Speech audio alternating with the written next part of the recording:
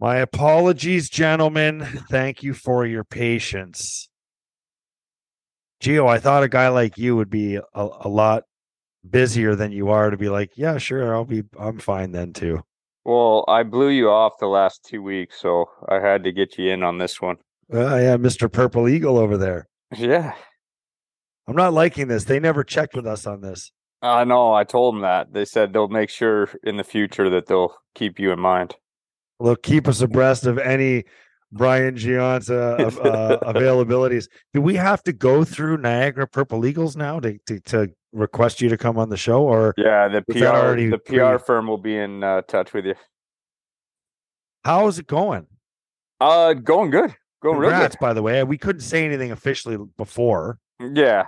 but I'm No, glad it's that they made the announcement and everything. And congrats on that, man. yeah, it's good. It's for me it keeps me involved and allows me to help out some of the kids there, even the coaches, right? Like I'm learning stuff from them, and I'm sure I'm hoping at some point they learn something from me, and I think it's just mutually beneficial in the sense that we both get something out of it. It's fun to do. It's easy to do. It doesn't cut into my retired life too much. Well, I have to imagine that in all your time there, what are you there once a week, twice a week? Yeah, once a week. That there is an ATW hat wheeling around I the arena. Are they aware of your representation of them on our show? yeah, I don't know if there is. I got to wear the sweatshirt. I wore it the other week on a road trip and got plenty of high praise for it. So A lot of people are wanting those exceptionally wells. I got an exceptionally well from Craig on the phone this morning Yeah. while I was stuck in traffic. It's pretty cool about that merchandise stuff is there's been a lot of people that email the After the Whistle email account, and a lot of people are asking about where can I get the hats, where can I get these hoodies, like they're asking for it. So hopefully in due time. Yeah, it's a great logo, right? I mean, it's fun, and there's a lot of people that want the. I'll let the listeners know that even guys that are on the show once a week can't get their hands on a hat.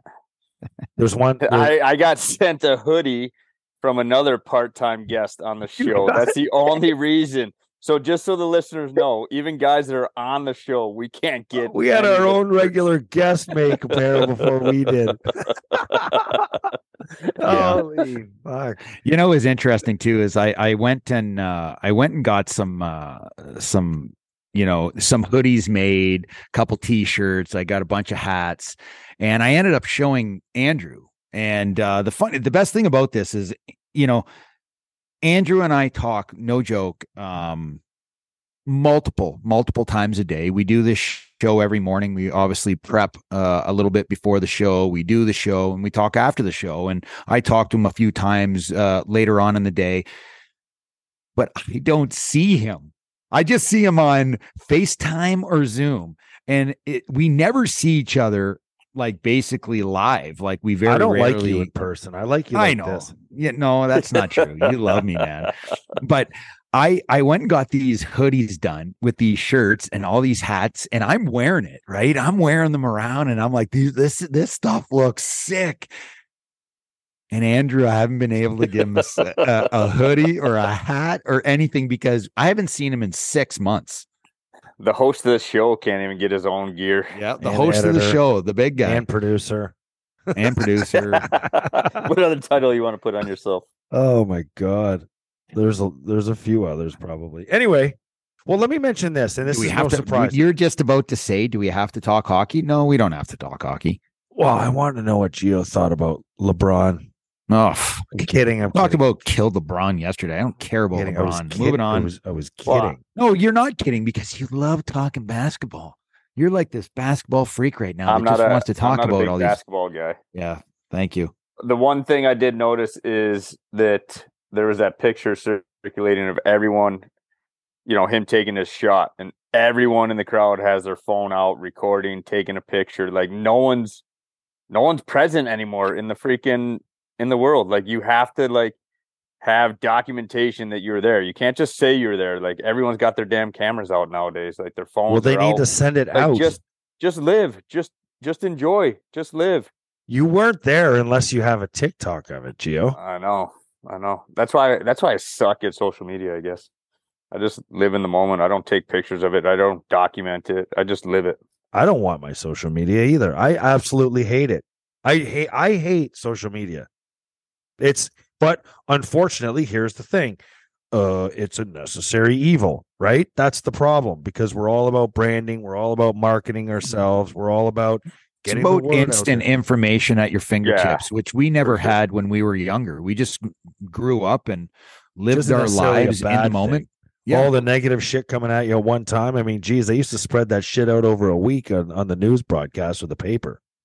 that's right. Yeah, I mean, That's right. listen, it has its very positive influences on life, but it has very negative influence as well. So it's trying to find that balance, and it's hard, right? Like it's for me, I don't give a shit. I don't pick up my phone. I don't care to open it. I don't do it.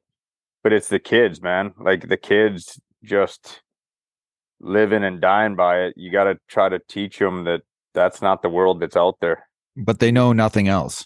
Yeah, Because this they don't know generation, about it. Yeah. they know nothing else. And listen, I mean, it's the as much as we say it's probably one of the worst things that's happened to our society, but it's one of the best. I mean, information, anything you want to know is at your fingertips. It can take less than a minute to get information on something. So I have information for a good conversation that I think would be interesting, and I got it in about 30 seconds. So Okay. how about that? Here's to social media. The number one pick in the NBA draft gets $11 million a year. The number one pick in the Major League Baseball 2022 draft got an $8 million signing bonus. The number one pick in the NFL draft is making $9.3 million in his first season. And the number one pick in the draft this year, Connor Bedard, next season, will have a base salary and a signing bonus of $950K over 3 years. Now, when we did the CBA back in 05, 06, I was in the league 1 year, so I really didn't have much say, but I was open ears and eyes wide open too. And I remember that it was gives a fuck about the young guys, make them earn it. Guys were getting like $700,000, $800,000, $900,000 signing bonuses, $1 million signing bonuses. Yep. And they chopped that down to $950,000 salary, and 10% of that can be signing bonus. So the most an entry level contract can get is $95,000 for 3 years. So $285,000. Good math. Yep. And do you not believe that that's the right thing to do? Like when we were negotiating, I'm trying to figure out what your point is. Well, there's a major this, discrepancy there. There's a big difference, and I guess in a league that's generating $6 billion, and Connor Bedard, wherever he goes, is going to sell a shit ton of jerseys, a shit ton of TV rights. Connor McDavid got his money on a second deal, but out of the gate, are these guys being fairly compensated for what they do in terms of revenues for their teams and their leagues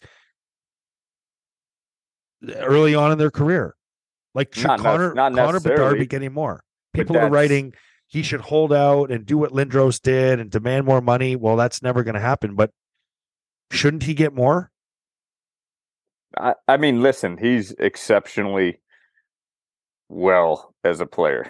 There you go, bud. There you go. Exceptionally well. Greg's head snapped up there. Yeah, exactly. So, I mean, listen, he hasn't proven himself in the best league yet, right? None of these guys have. It's projected. It probably will happen, but he hasn't done it yet. So I think if you're going to adjust it, then you're adjusting the length of your entry level deal. I think you still should come in and earn it and have some type of cap coming in, and then come and play and earn it and feel it. And yeah, like all sports, man, like you're either underpaid or overpaid. Like I don't think many people are spot on right? What's the most prosperous professional sport in North America? Football. Okay. So they generate how much? Are you talking overall revenues? HRR? I'm talking, what does football make a It's not year? HRR. It's not HRR. It'd be FRR. Like, but in comparison to HRR, are you talking like overall generating revenue, or Yes, where I'm players talking make the about most? leagues. Oh, leagues. fuck, it's the NFL I by think it's far. got to be the NFL. Okay. Got to be. So where I'm going with this is I think that we should do our proper homework on this to understand how much money, league-wide revenue, the NFL makes, the MLB makes, and the NBA makes, and the NHL make. Once we find that out, we know the NHL is like around 5 and we will do billion. that right now, because we can't go forward until we find out the facts on league-wide revenue. Okay. Well, thank God to do the social media. It only takes a minute, eh, Riff? Okay. So you can look that up as I'm speaking. So when you look at the first pick overall in the NBA draft, the first pick overall, his base salary will be $11 million. When you look at the first pick in the Major League Baseball draft, receives an $8 million signing bonus. And the most prosperous sport in North America, okay, the number one pick in the NFL draft will make $9.3 million. So that's less than the NBA. It's less than the Major League NBA Baseball. generates about 10 billion. And football showing 17 billion and change. So NBA is what? 10. 17.2 is football. Okay. And what's Major League Baseball? Looking that up right now, Craig. We'll do your. Why don't you just keep talking? Okay. Thank you. When you look at hockey, in the NHL, Gary Bettman just spoke recently about the NHL is going to reach close to $6 billion in revenue. 10.8 billion for baseball. 10.8. So, you have the NBA and Major League Baseball that are around 10.2, and then you have the NFL that's 17 plus. You have the NHL that's just under 6 million or 6 billion. I mean, you look at the salaries and the infrastructure of how the NHL is working. I think they've done a nice job, because I remember being in the meetings back way back. Okay. And I don't think that Connor Bedard, even though he is, he's going to be a superstar, the NHL is about earning what you're going to receive.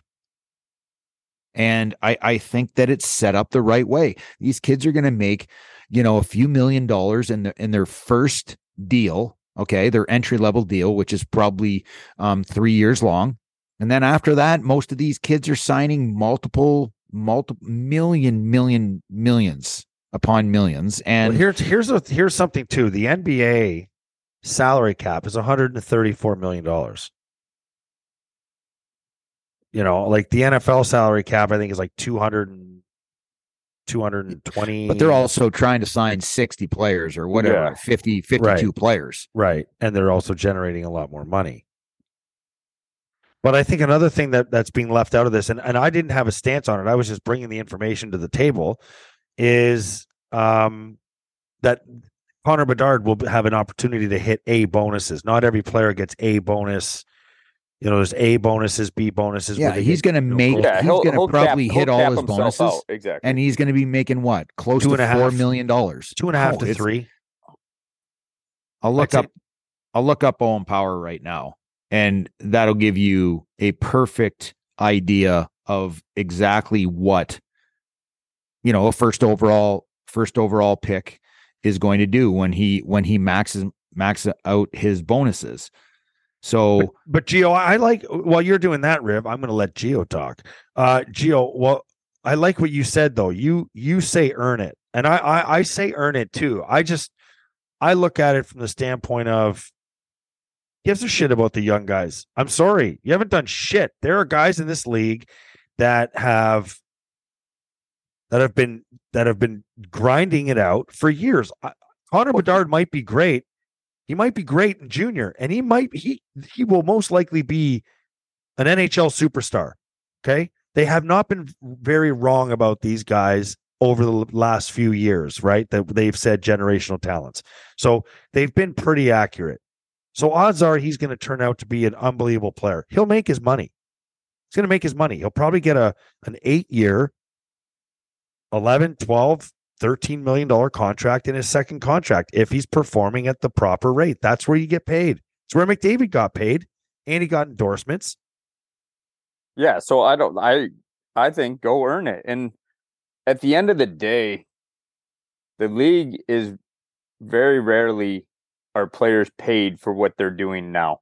They're paid for what they've done, or they're paid for what they're going to do. A small percentage of players in the league are being paid for what they're doing right now, right? Like Sidney Crosby has made what, 8-7 for how long? Right? Yeah. He's still he's on a 12-year deal that's paying him 8.7. Okay, so you can make the argument that he's $4 million underpaid for what he does and what he generates and what he does for the league and the team and stuff like that. He should be a $12 million player. Like you can go example after example of guys that are either over or underpaid for what they're doing for their club or for the league. And so I don't know that argument should be taken into effect when you're thinking of Bedard coming in and what he's going to generate to a league. Is he going to move the needle a bit? Yeah. Is he a superstar and could be a superstar? Yeah, but okay. Well, when he ends up in Arizona, he's going to single-handedly build that franchise, get that rink approved because they'll approve it when they win the lottery. Is Sidney Crosby being compensated for doing all that? That franchise was bankrupt, moving, going to be washed out, and he came in and won. What's he won? 3 cups, two cups, whatever it is. Three. So, is he getting a percentage of ownership because he saved that? Is he getting a percentage of revenue from the city? He gets to hang out with Mario. He got to live with Mario, man. That's a bonus in itself. So, is he getting a percentage from the city for the revenue he's kept in town, the shit that he sold around town? Like, he's not getting paid for what he's done for that organization or the league for that matter. So to give you an idea, if you go back to Jack Hughes, who was drafted first overall in 2019, and then you have Alex Lafreniere that was drafted first overall in 2020. Both those two contracts are identical. Okay. They basically, their cap hit, what they make in a season is $925,000, but they have player bonuses that are $2.85 million, which can make them almost $3.8 million. Now, these bonuses are going to be hit. They're bonuses that are put in there that are very easy to hit for these players. So in the 3 years of their rookie deal, these guys are making $11.3 million. I think that's a lot of money. Yeah. There's nothing wrong with that. Yeah. For a young kid coming in. You got to understand, like, for an example, like a football player that's first overall, and, he might play 7 years in the league, where hockey players, if, they're a top player, they could be playing 15, 16, 17 years in the league. So the longevity of a hockey player is far greater than some of these other sports is the way I look at it. And I like the idea. I think I voted on it. I think you voted on it, Gio and Andrew, that, we didn't want the rookies in the league to come in and make an ungodly amount of money. If we're talking about revenue sharing with the owners and we're talking about players making their money, we wanted established players, guys like Connor McDavid that are now 4 years old, to be the guys that are making the money in the league. The guys that were in their prime from the age of 22 to 30, that's where you want your money to be made, not some 18, 19, 20-year-old kid that's a rookie. And I think that's the way the NHL went. I agree with it. Connor Bedard right now, who's been one of the biggest faces of hockey for like well over a year, he's probably the one kid right now that's saying, no, this is bullshit. I'm literally selling more than most NHL players. My name. Well, he's selling out junior ranks, and I mean, yes, but it's not just about junior ranks. He should be getting a cut of that. He's a household name around the North America. It's not Connor Bedard that's playing in the Western Hockey League and no one knows who he is. I'm going to tell you right now, people know who this kid is all across the United States. Listen, we all know. I don't know about that. If I went next door and yeah. asked my neighbor if they knew who Connor Bedard was, they're not going to know who Connor Bedard is. Yeah. But hockey world. We all know. We've all been a part of the world. At the end of the day, a player is just an asset for the team. They are not like this whole thing that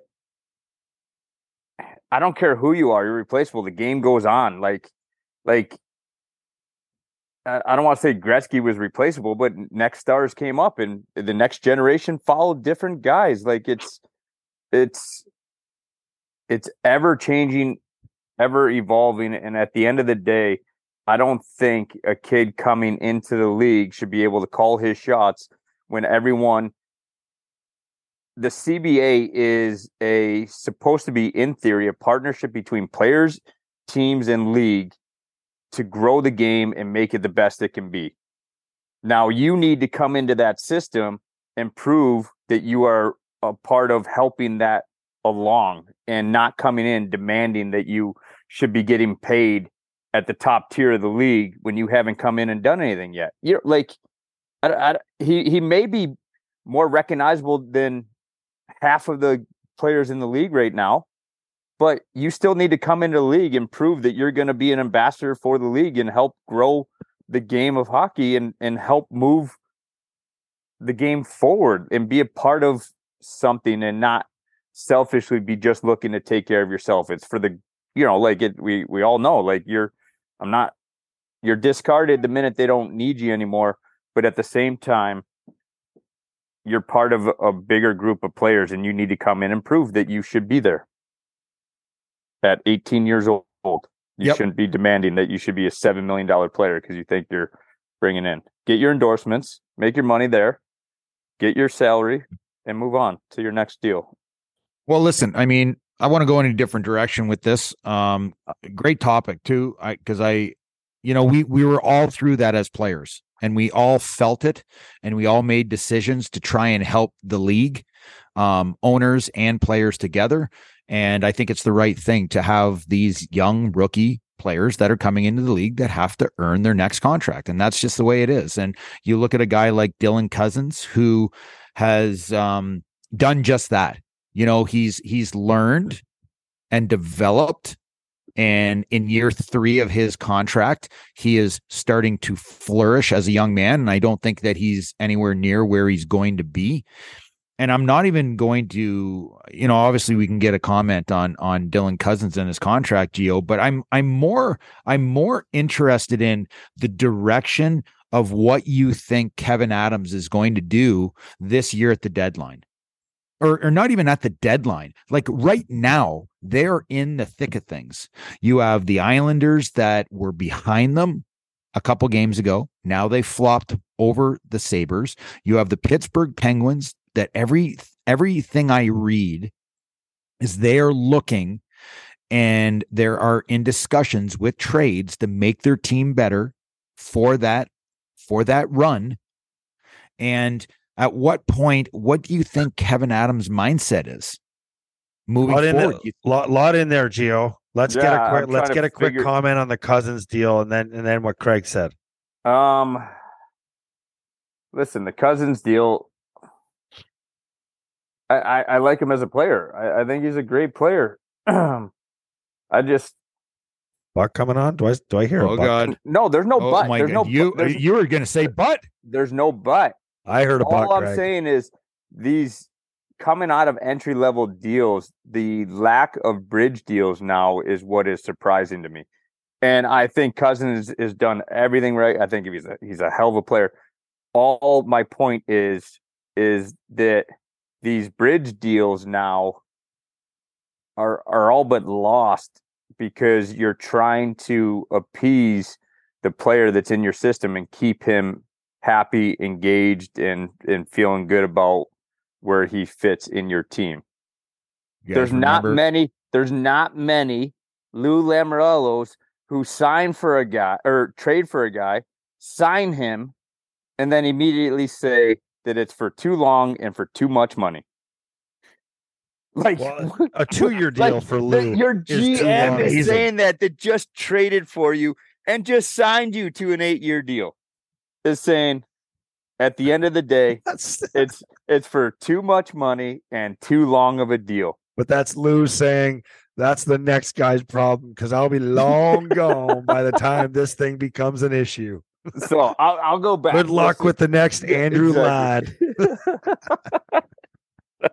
So the Sabres legitimately have a chance to make the playoffs.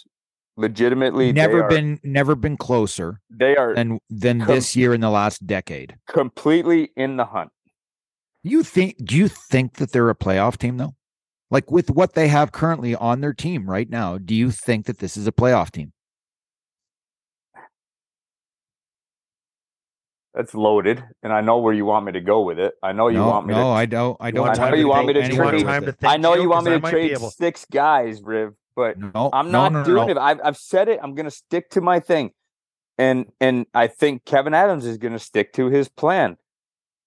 He's going to continue to let these young guys prove themselves and push, and this is exactly where you want the team to be. You sit 3 points back at Pittsburgh. Same amount of games played. Like Islanders are there, but they're 4 games. Yeah. You have Islanders on a 4-game winning streak, by the way. 4-game winning streak. Which is only 3 points ahead of them in 4 games. So you go 50-50 in those 4 games and you've passed them. You know what I mean? So theoretically, if you are 500 hockey the next 4 games for the Sabres, you are a point ahead of the Islanders. But Pittsburgh's going to be a tough team to catch just because of their experience and how long they've been doing it for. Well, but maybe the experience is wearing out. They legitimately have a chance to make the playoffs. And I still don't think you make a huge move. You may add a piece. You may safeguard yourself. You may bring in something that makes sense, but I don't think you're selling the future. What's a huge move? Okay, so like we the Sabres have been linked to Timo Meier and showing interest. Whether that's interest that is really interested, or whether it's Kevin Adams kicking tires with Mike Greer, saying, "Hey, like what are your thoughts on here? What are you looking for? Is there anything that you like on our team? And how does that work? And what about a guy named Boone Jenner?" Okay, guy that's been brought up.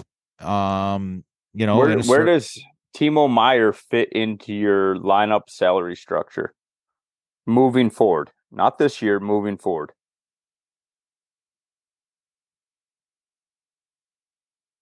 I think. Are you prepared? Are you prepared to pay Timo Meier more than Tage Thompson? Because clearly that's the height. Because Dylan Cousins is making $42,000 a year less than, give or take a fefew bucks. I mean, somewhere around there. Then Tage. Power's coming up. Like you got guys that are still coming up. Like Cousins deal will kick in. Thompson deal will kick in. Tuck's might have a making good Timo money. Meier in JJ Peterka. Darlene, you might have a Timo Meier. You're gonna have Quinn. to pay. You're gonna have to pay a goalie. Like this is part. The Sabres can't trade for Meier. They can't do it. He seems super sexy, and you want it, and it's a big move, and you say, "Yeah, we're going for it. We're looking to make the playoffs." And then in 6 months, you're like, "Holy shit, these other deals are kicking in, and now I got to pay some other guys, and now I got to build a team around those guys." And I just completely ruined everything that I've done for the last 3 years in one move. So, for an example, I myself. So let's put it that way. let me ask you this. So let's just say that we're going to throw Timo Meyer on the back burner for now because the cost of getting him signed to a long-term contract is going to cost you too much. And I read something the other day, and it basically stated that Brock Besser was going to be moved in the next coming days. Okay. And it also said that Sabres are the favorite. This is Brock Besser. This is a guy who makes $6.625 million a year. I think he has this year and two more years. Is that too much money? Is that stretching? No, dollar? That can happen because in a situation like that, and even a Meyer, right? Like it can happen under certain circumstances. Money's got to be going out the door, right? Someone is going to have to get moved. So you get your buddy, you trade your buddy that you want. What's he making? 4.5, 4? Who's my buddy? Buddy, come on. It's been 2 years you've been trying to trade him. Olofsson. Yes. So how much is he at? 4.5? 4.75, I think. Okay. Or, so you move that out, and there. now you've really taken on $2 million in salary. You know what I mean? For a Besser. Say that happens. You know what I'm saying? I'm not saying that that's the move to make. What I'm saying is, but does that make your team better? It quite possibly could. Victor Olofsson scoring goals. Brock Besser is a goal scorer. So does that make your team better? Like, I don't know if it does, but you've just taken on $2 million salary. Like the Sabres have a lot of money.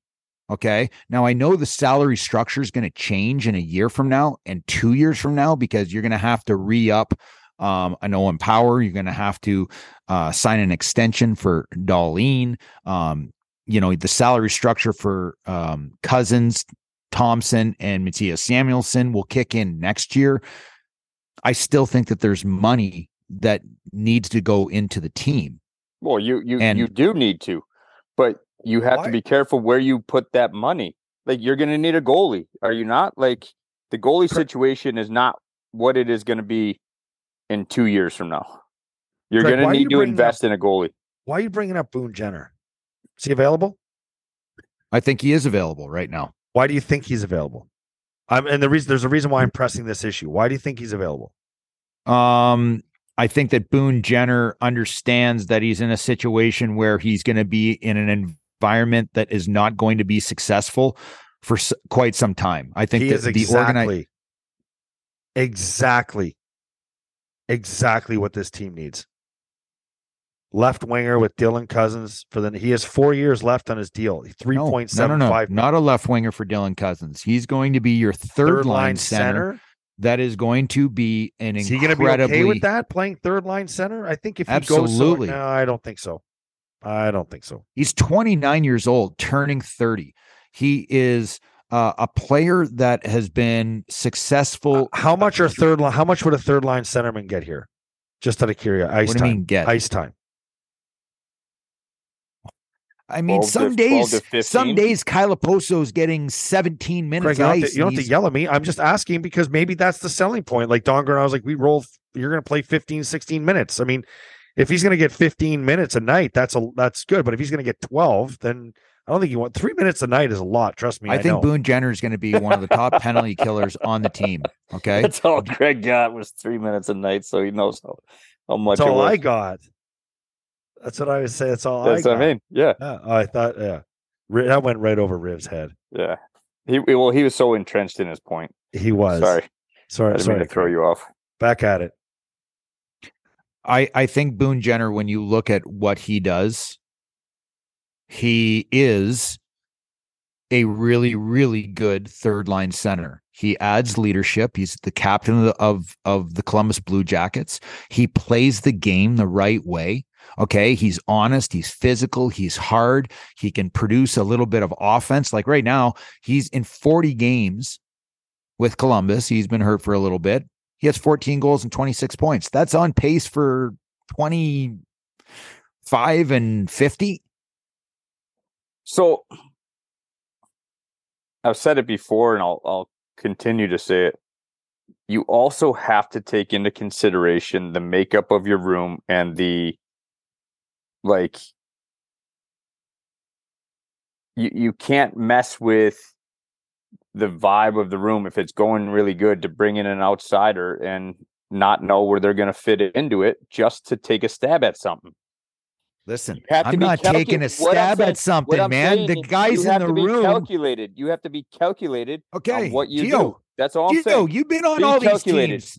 I don't understand why you're sitting there being so defensive on this shit, because you're the one that sat in the dressing room like every other goddamn hockey player and sat there and watched the news as you were stretching and taping a stick and watching fucking Bo Horvat score on the Islanders, who is in competition with Buffalo. And guess what? You know what the guys in the team are sitting there thinking? Yeah, we're a good hockey team. I love the vibe that we have. But we need something more to give us a little push, to put us over the edge, because everybody else is doing that. Lou Lamoriello is sitting there going, you know what? I got a pretty good team here. I just need a little insertion into our lineup, and goes and gets Bo Horvat. Just a little insertion, right? And then you have Pittsburgh that's sitting there saying, Pittsburgh's like, you know what?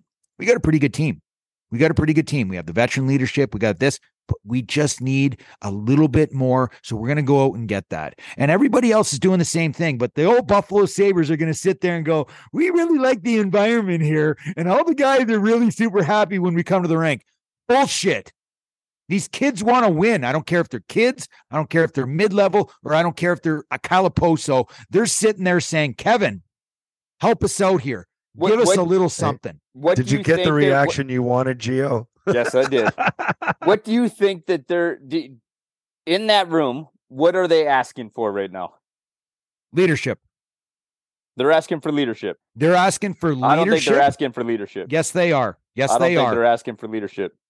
They're asking Give me for something more than that. They're not asking for fucking leadership. They are asking for leadership, because there's fucking three guys that are on the team that are like Calaposo's 34, and then Gergenson's what, 30? Then after that, what do they got? Are you telling me that Sidney Crosby? Are we sitting there fucking telling me that Rasmus Dahlin at 22 is the fucking leader of the team now? And maybe. Bullshit. You tell me Sidney Crosby and McDavid weren't leaders on their team at 22 years old? No. You want to know fucking why? Because they had Bill Guerin, who was a friggin' captain, and they had Sergei Gonchar, and they had Mark Recchi. And you want me to keep going? Sidney Crosby was Gary just Roberts. a kid that would get. Oh, here we go. We could fucking name Gio. 10 more, Gio. I mean, if you're You have going to no add a fucking leader, idea what you're talking about. And I'm surprised you, of all people, unless you're really trying to fucking piss me off here, which you have, that these guys on Buffalo understand exactly where they're at. I'm looking at their statistics right now. In the last 10 games, they're 6-2-2. They've been one of the better teams in the league. They've made a massive push. They have a number one line that they have not had in over a decade in Skinner, Thompson, and Tuck. Okay. They have Owen Power. They have Matthias Samuelsson. They have Rasmus Dahlin, who is literally a Norris Trophy candidate right now. They have everything that they need ingredients wide. I told you this. I told Petey this. Petey, how many times I said this in the last 3 weeks, that we are not going to win here in Buffalo. We are not going to make the playoffs with just our top line. We are not going to win with just Tage Thompson scoring goals and Alex Tuck. You need your second, and you need your third, and you need your fourth line to help you win games. And right now, we've got Cousins that's playing with two rookie players. That's a 20 and 21-year-old, where I haven't fucking seen those guys in literally over a month.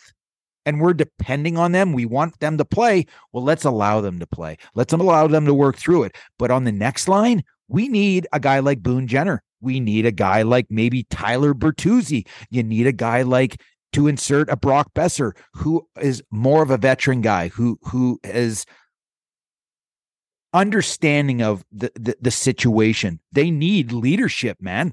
This is the youngest team in the league, Gio. The fuck you mean they don't need leadership? The last 32 games of the season is going to be, so you need leadership. Listen. Okay, go ahead.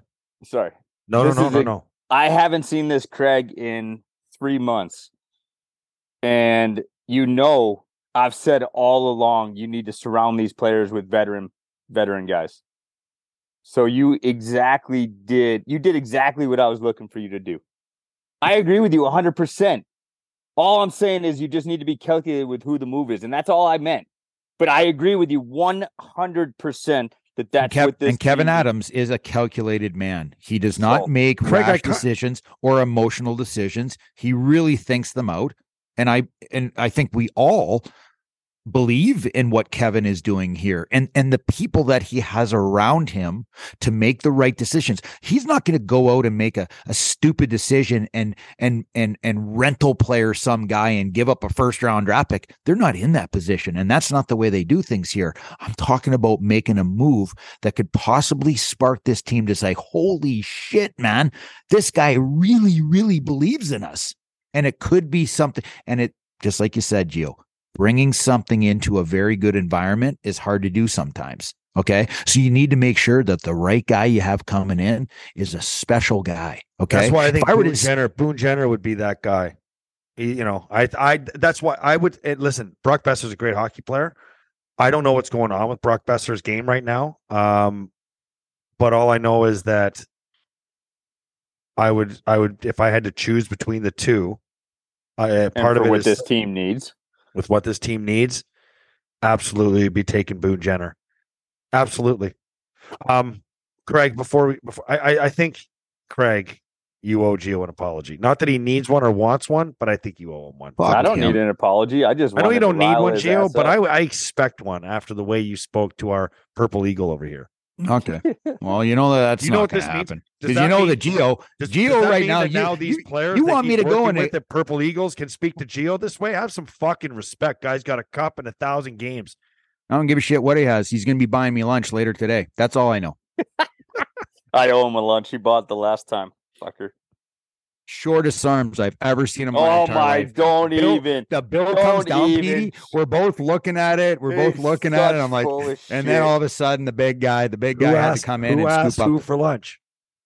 Craig Rive. Obviously, listen. I mean, if you say, Riv, let's go to lunch, then pick up the fucking bill. But I know I'm paying. It's like my brother pulls that shit all the time. Oh, you want to go to lunch? Oh yeah, you want me to buy you lunch? Sure, let's go. We'll do it. We did have a good lunch though. Yeah, we did. Yeah, it was awesome. Oh, that's hilarious. All right, well, good stuff. So Gio, in summary, Cousins contract look good for you? Good. Sabres I don't think centers locked up for $14 million, a little bit over $14 million. Yeah, and as it grows out in the length of these deals, I think they're going to be very good deals. I was just making the point earlier about the fact that the bridge deal has seemed to no longer be a thing. It's what I think too, it's almost like the mid-level guy now is your bridge guy, and your top guys are just going right to. Well, I have a little bit of a theory on that maybe I just in the conversations we've had today that maybe might make some sense. And that is, like take Darlene, for instance, right? Like I'm sure in theory, the Sabres probably realized he could get to this point, right? So could they have signed him to an 8-year deal for 8.5, which would have been very worth it now today, even if he's making 8.5? But instead, he's on a $6 million bridge deal. Still a hefty cap hit for the team, but just kind of like an in-between contract till you find out what he's really worth. Then they explode to the next contract. So it's almost like, do you want Dylan Cousins on a I'm with you. I would much rather see Dylan Cousins earn a $10 million contract. And I'm not saying he'd be a $10 million player, but who knows where the cap's at when he comes up on that deal and everything. Would you want him on a $6 or a $6.5 million bridge deal and then have to pay him $8.5? Or do you want to just get him now? Yeah. I mean, that's what they're doing. They're trying to lock in their cost. They're keeping that cap hit low for like the year business. 4, 5, 6 on this deal, 7 on this deal, right? Instead of the bridge deal, what is hard about the bridge deal is you're in that situation 2 or 3 years later, right? You're where you don't know where it's gone to. It could explode. So what the GMs do by bypassing the bridge deal is they lock in their costs. It's no different than any other business that operates. Is they want to be predictable in what is going out the door and the cost and where they sit. And now they can adjust and plan around their fixed output. So that's what they're doing. That's exactly what it is.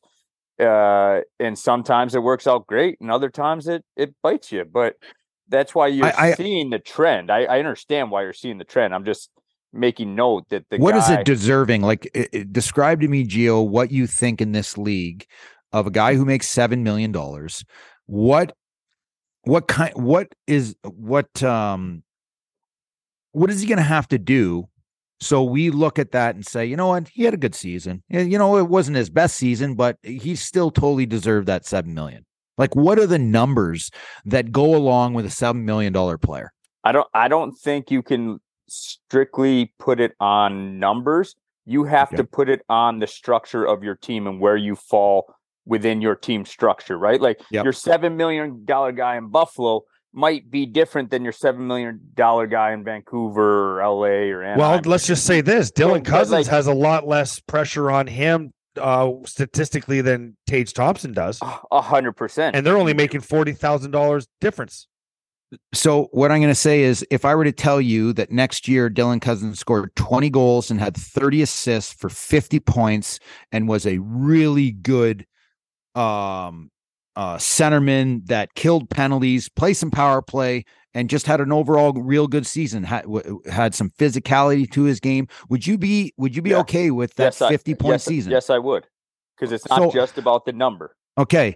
And I think that when you look at intangibles for certain players, I think Dylan Cousins, many of us, okay, I've heard of many media people and people that are around the team, they really see leadership qualities in this young man. Okay, just turned 22 just recently, right? Just a couple days ago, I think it was. Yeah. But they see leadership qualities, an individual actually, that you want.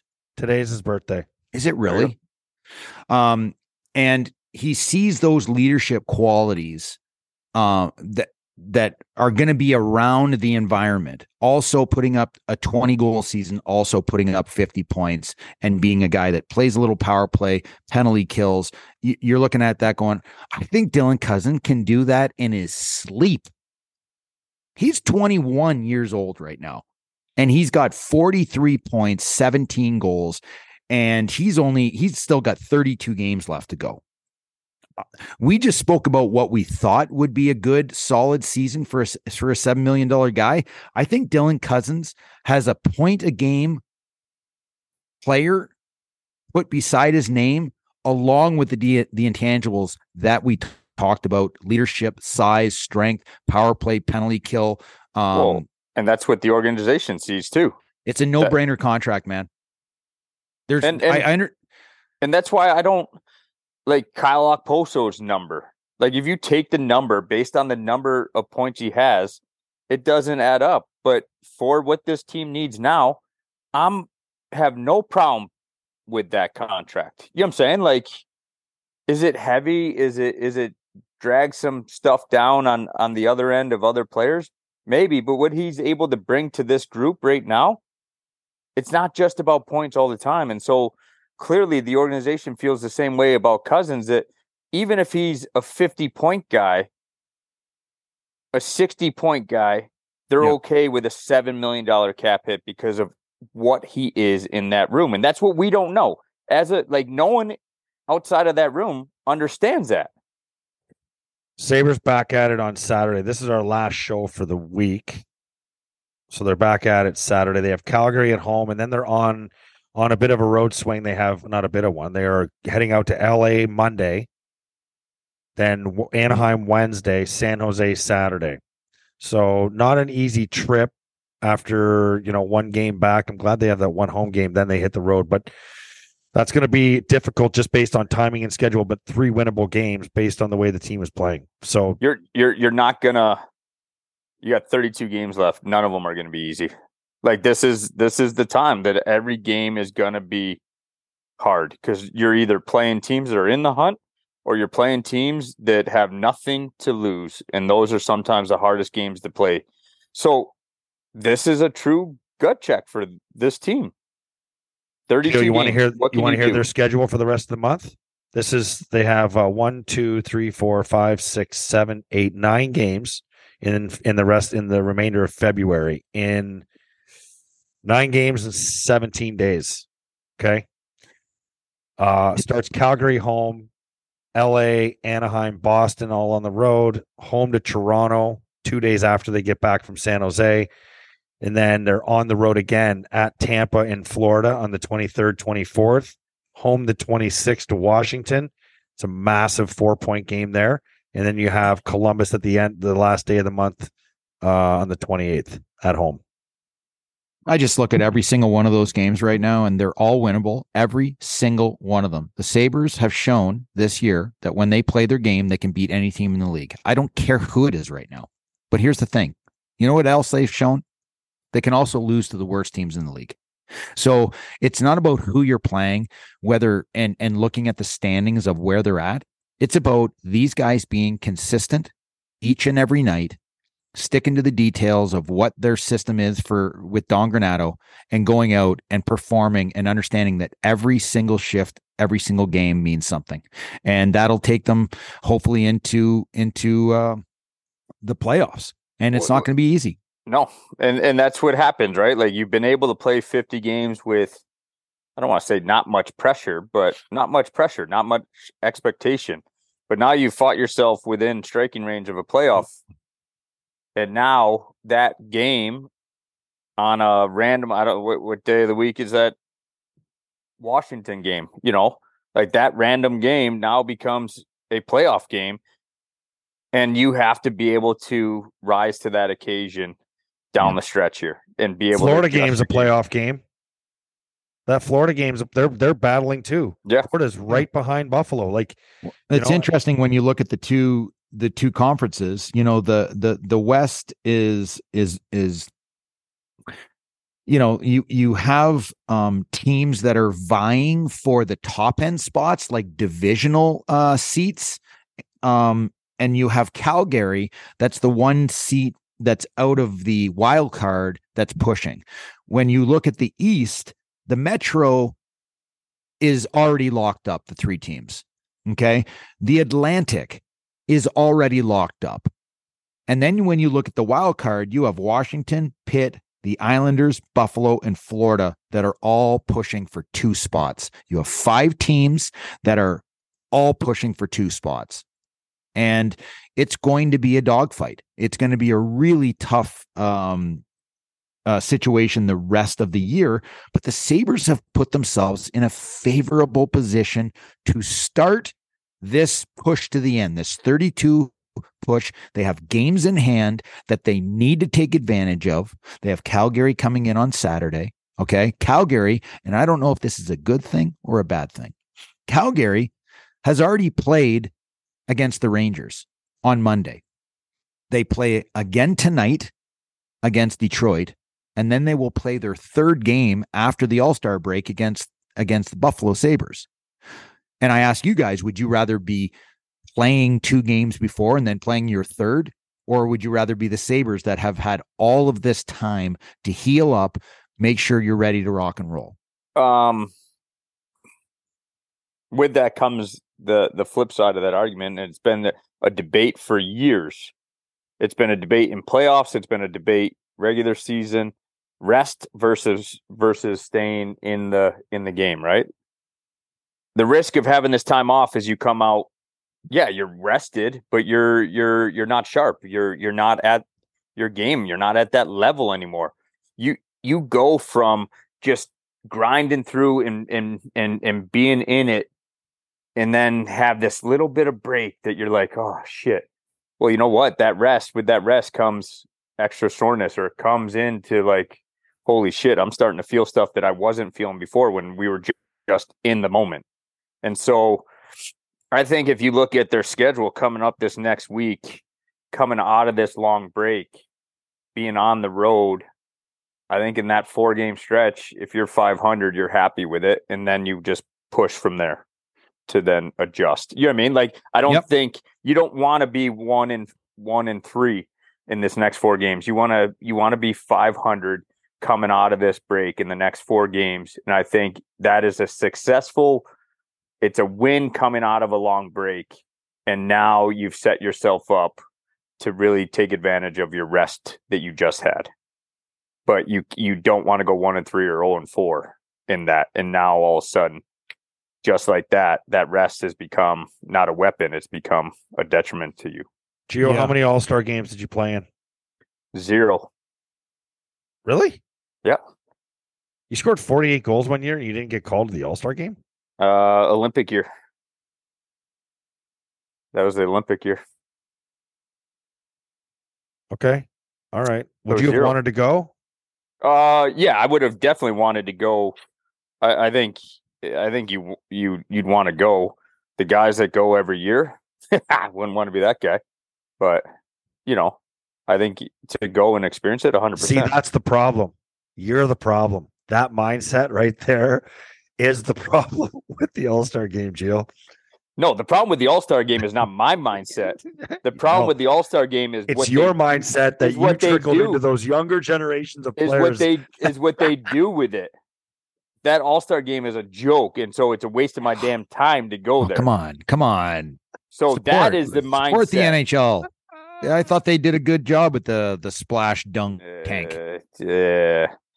Dude, they should take a page out of NFL's book, like do dodgeball, do something like that. They should have honestly like a beer chugging contest and all that stuff. I'm not even kidding you when I say that. Yeah, no, but that's exactly what they need. You need, sponsored by something off the wall. By some beer company. Not what they're doing. What they're doing. Pat Maroon up there against big who's the Brent Burns, and you get the two of them just mucking down a big DOS. Head's a guy who's a recovering alcoholic that you're going to sit there and say that you want these young guys to be put in a situation to be chugging beers at an All-Star game. Me, man. I'm not about labels, okay?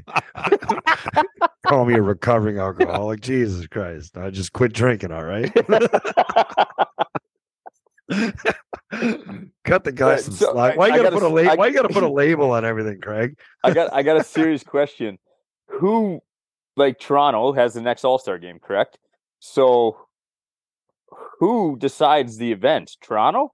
Or does the league in collaboration with Toronto? Like, can Toronto go off and do whatever the fuck they want? Or does the league control the event? I think the league controls everything. Everything.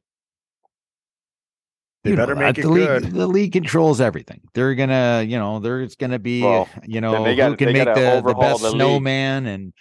At the trade deadline here, the league needs overhauling for the All-Star fucking group. You expecting any deals at the deadline? Is Pat Kane going to get moved, guys, or are we just? Is this all just? I think he's going to get moved. I don't know. It's got to be the right spot. I'll tell you that. He's not just going to a team that is going to say, "Did you see that Rangers? Him in New York. Do you see that happening?" He would be a good fit there. I mean, I think that they have a nice they have a nice fit on their team. I really like their defense. I like their goaltending. I mean, Shesterkin is world class. They have elite upper end talent, game breakers, like guys like Adam Fox and guys like Artemi Panarin and Zibanejad. They've got, Kreider, Troychuk, Philip Hedl right now is just playing lights out, but they're missing that next level of I can put this game on my back type player.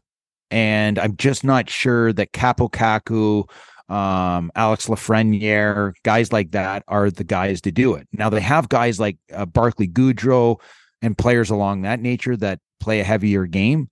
I think he would be a really, really good fit in New York. They have a really good team. What about? I mean, I don't want to get into like breaking it down, but couldn't you see him in Pittsburgh? Yeah, I mean, I think if he's going, he's going to want a legit team to go to. I don't know where his mindset is. Does he want to just be a Chicago Blackhawk? Is that in this? Like, he's been there from the start. Does he just want to don't they have to try to get something for him? Like this franchise is going to be going through a rebuild. You already got shit for it. You got fucking 3 cups from him. Do you really need a draft pick on top of it? You know, it's still like you still need a face of that team, a face of that franchise. Does that go? Does that? I don't know. But I'm saying, does that go further than one piece in that rebuild? I'm just throwing an argument out. No, it's listen, Gio, that's a thought I never would have thought of. I mean, I never would have been able to say, well, they already got something from him. They got 3 cups. I'm more of the thought of he's leaving at the end of the year. Maybe, right? I mean, we don't know. Maybe that's he what I'm does saying. Want to be a Blackhawk. Yeah. I don't know. I just don't see a player. Number one, I don't see him retiring. No. And I don't see him wanting to play on the Hawks for the next couple of years because they're probably not going to be very good. So, or are they going to be pretty good? I don't know. I mean, it's a very interesting scenario. And why wouldn't he want a change of scenery? Yeah, he's got the 3 cups, but at the same time, think about the shitstorm Chicago's been through the last couple of years, especially with all that stuff while he was there too. I mean, he might, I'm sure John Taves is probably in the same mindset, but the other thing I think it just goes back to is, respect factor, okay, of Patrick Kane, Jonathan Taves. I'm sure they're being asked by Chicago to say, listen, if we can move you, would you move? Because they ultimately have the say. They have the ultimate no movement clause, right? I kind of get the impression that Patrick Kane is just really, really happy with where he's at and going to finish the season off in Chicago and then reevaluate, what the future holds. But I don't think he wants to be that guy that wants to travel, be in a hotel for the next 3 months and put a playoff push and all this kind of stuff, unless it's a perfect situation, right?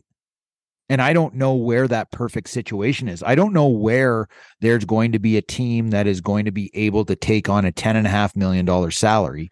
It's not though. They'll pick up half the cap hit, and it's only I think he's only making 6.9. So it's not about the money. It's not about the money. Money's irrelevant. The cap hit's going to be $5.25 million.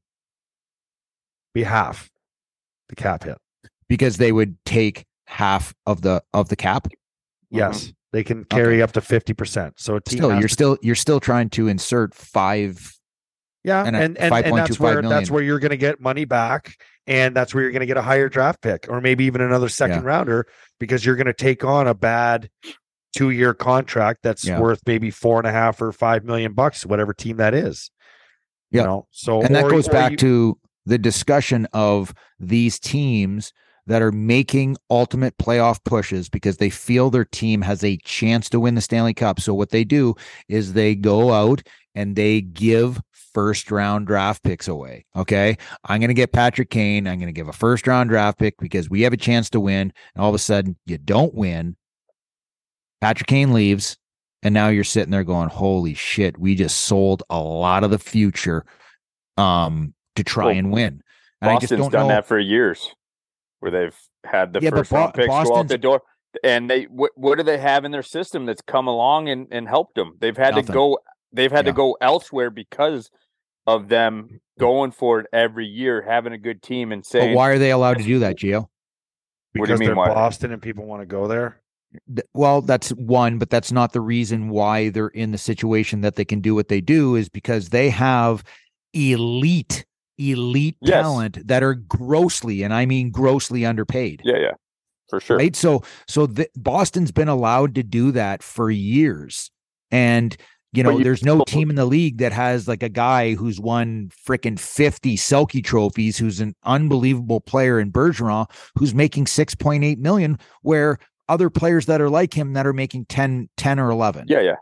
No doubt. The point I was making is that they've really within they've stifled themselves with their homegrown talent because they've had to trade those high draft picks away year after year to go for it. On a hockey note, at approximately 6 p.m. Eastern time on Wednesday, February 8th in Detroit, Michigan, while riding a scooter on his way to dinner, Flames defenseman Rasmus Anderson was struck by a vehicle. Jeez. Anderson was taken to the local hospital for a full battery of tests before being released last night. Anderson is doing well and will remain with the team. He's listed as day-to-day. So here's my question. What the fuck is he doing on a scooter? He was at the All-Star game chugging beers. What? Yeah, those are those rental scooters that you get in every city that you just pop the. Have you seen those? I don't know. Maybe you haven't seen them, but like you throw your card down, it unlocks. Yeah, it's like it's like those bikes. You get the bike, the rental, and then you just leave them at whatever corner you want, and then the next person grabs them. That's what that is. He was just This just reminds me of a night I remember, and I saw this guy back here from Miller Night. I'm not going to say who it was. I played with a guy who at 4 a.m. on Chippewa Street paid a homeless guy $100 to go do donuts in the middle of his street with his bike. Gave a homeless guy a $100 crisp bill just to go do donuts in the middle of the intersection on Chippewa Street. So you said you were there? I was there. And you know who did it? Yes, I couldn't believe it. I bet you I could name it in 3 picks. I was laughing my ass off. I could not believe it. No. I bet you I could name the guy in 3 $10 picks. And he goes, no, the price is $100. I'm like, fuck you. You want to guess? Yes. I'll give you 3 guesses, and then I'm hanging up. Gio, anything to mention before we get out of here? No, I'm good. Did I play with him? That's not the. This is not information gathering. Yeah, like you got 3 guesses. Yeah, but Gio, I'm sorry. I thought I heard you say, "Can I guess?" Not can I get some hints? Petey, you have to grant me one. That wasn't part of the rule. If you get it, Gio's buying lunch. What year was it? Do you go with that? Is that okay information? You get a year? I'll give you the year. Okay. 2005, 2006. Oh boy, so we didn't play with him. You'll never guess. You get 3 guesses. That doesn't mean you didn't play with him. You just didn't. That's right. That's the year. Thank you, Gio. That's the year that it happened. Thank you, Gio. That he was on the roster. It doesn't mean he didn't play. A lot of guys were still here back then, Craig. Derek Roy. I remember when it was.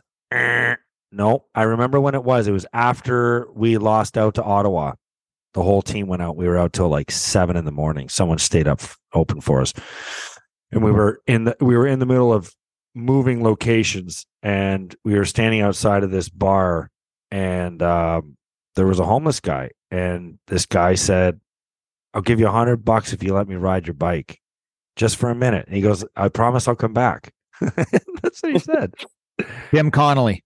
Nope. Oh, come on. You're on your final lifeline. I'm looking through his team. I have a toss up. I'll give you one phone a friend or ask I'll give you one hint if you want to pay for it. You have to buy Gio lunch today, though. JP Dumont. Oh my God, that's guaranteed the guys. Okay, what do you got? Well, here are the characters that you left off that would have done that. Andrew Peters. Andrew Peters. Yep. Although I would have been fresh out of cash at that point. The $100 bill going. You wouldn't have had was I would have had giveaway. It was not. I would have had talking about. You would have been fresh out of cash. About 12 singles left in my pocket. Okay. Here are the in no particular order. Maxim Afinogenov, Alesh Kodalik, Thomas Vanek. He would do that.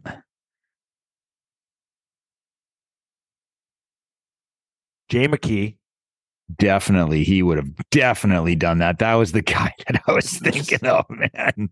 Taylor Pyatt. No, Pyatt. No, maybe no. Maybe not. No, never. maybe not. No, no. Check that off the list. It's definitely not him. Yeah.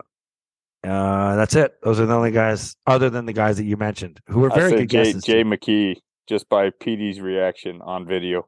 Yeah, he gave a tell. He gave a tell. I swear on my son's life, it was not Jay McKee. And I'm happy to sue her Jay McKee anytime I can. Okay. I thought I saw the tell in you. No, because it's just because I could totally just picture Jay doing that more than anybody else. You got a lot of pranksters though on this group. I mean, Max Affinaganoff is 100% thousand guarantee that he would have done something like that. Tim Connolly is guaranteed. Vanek, Timmy might have given the guy 500 though. That's the only difference. Yeah, right. Yeah. Anyway, JP Dumont too. Like he liked to have fun and joke around. So anyway, doesn't matter. We don't need to know. But go ahead and tell us. It was. That's a wrap on another episode of After the Whistle. Don't forget to follow us on Twitter, After the Whistle, and at Craig Rivet 52, at the Instigator 76.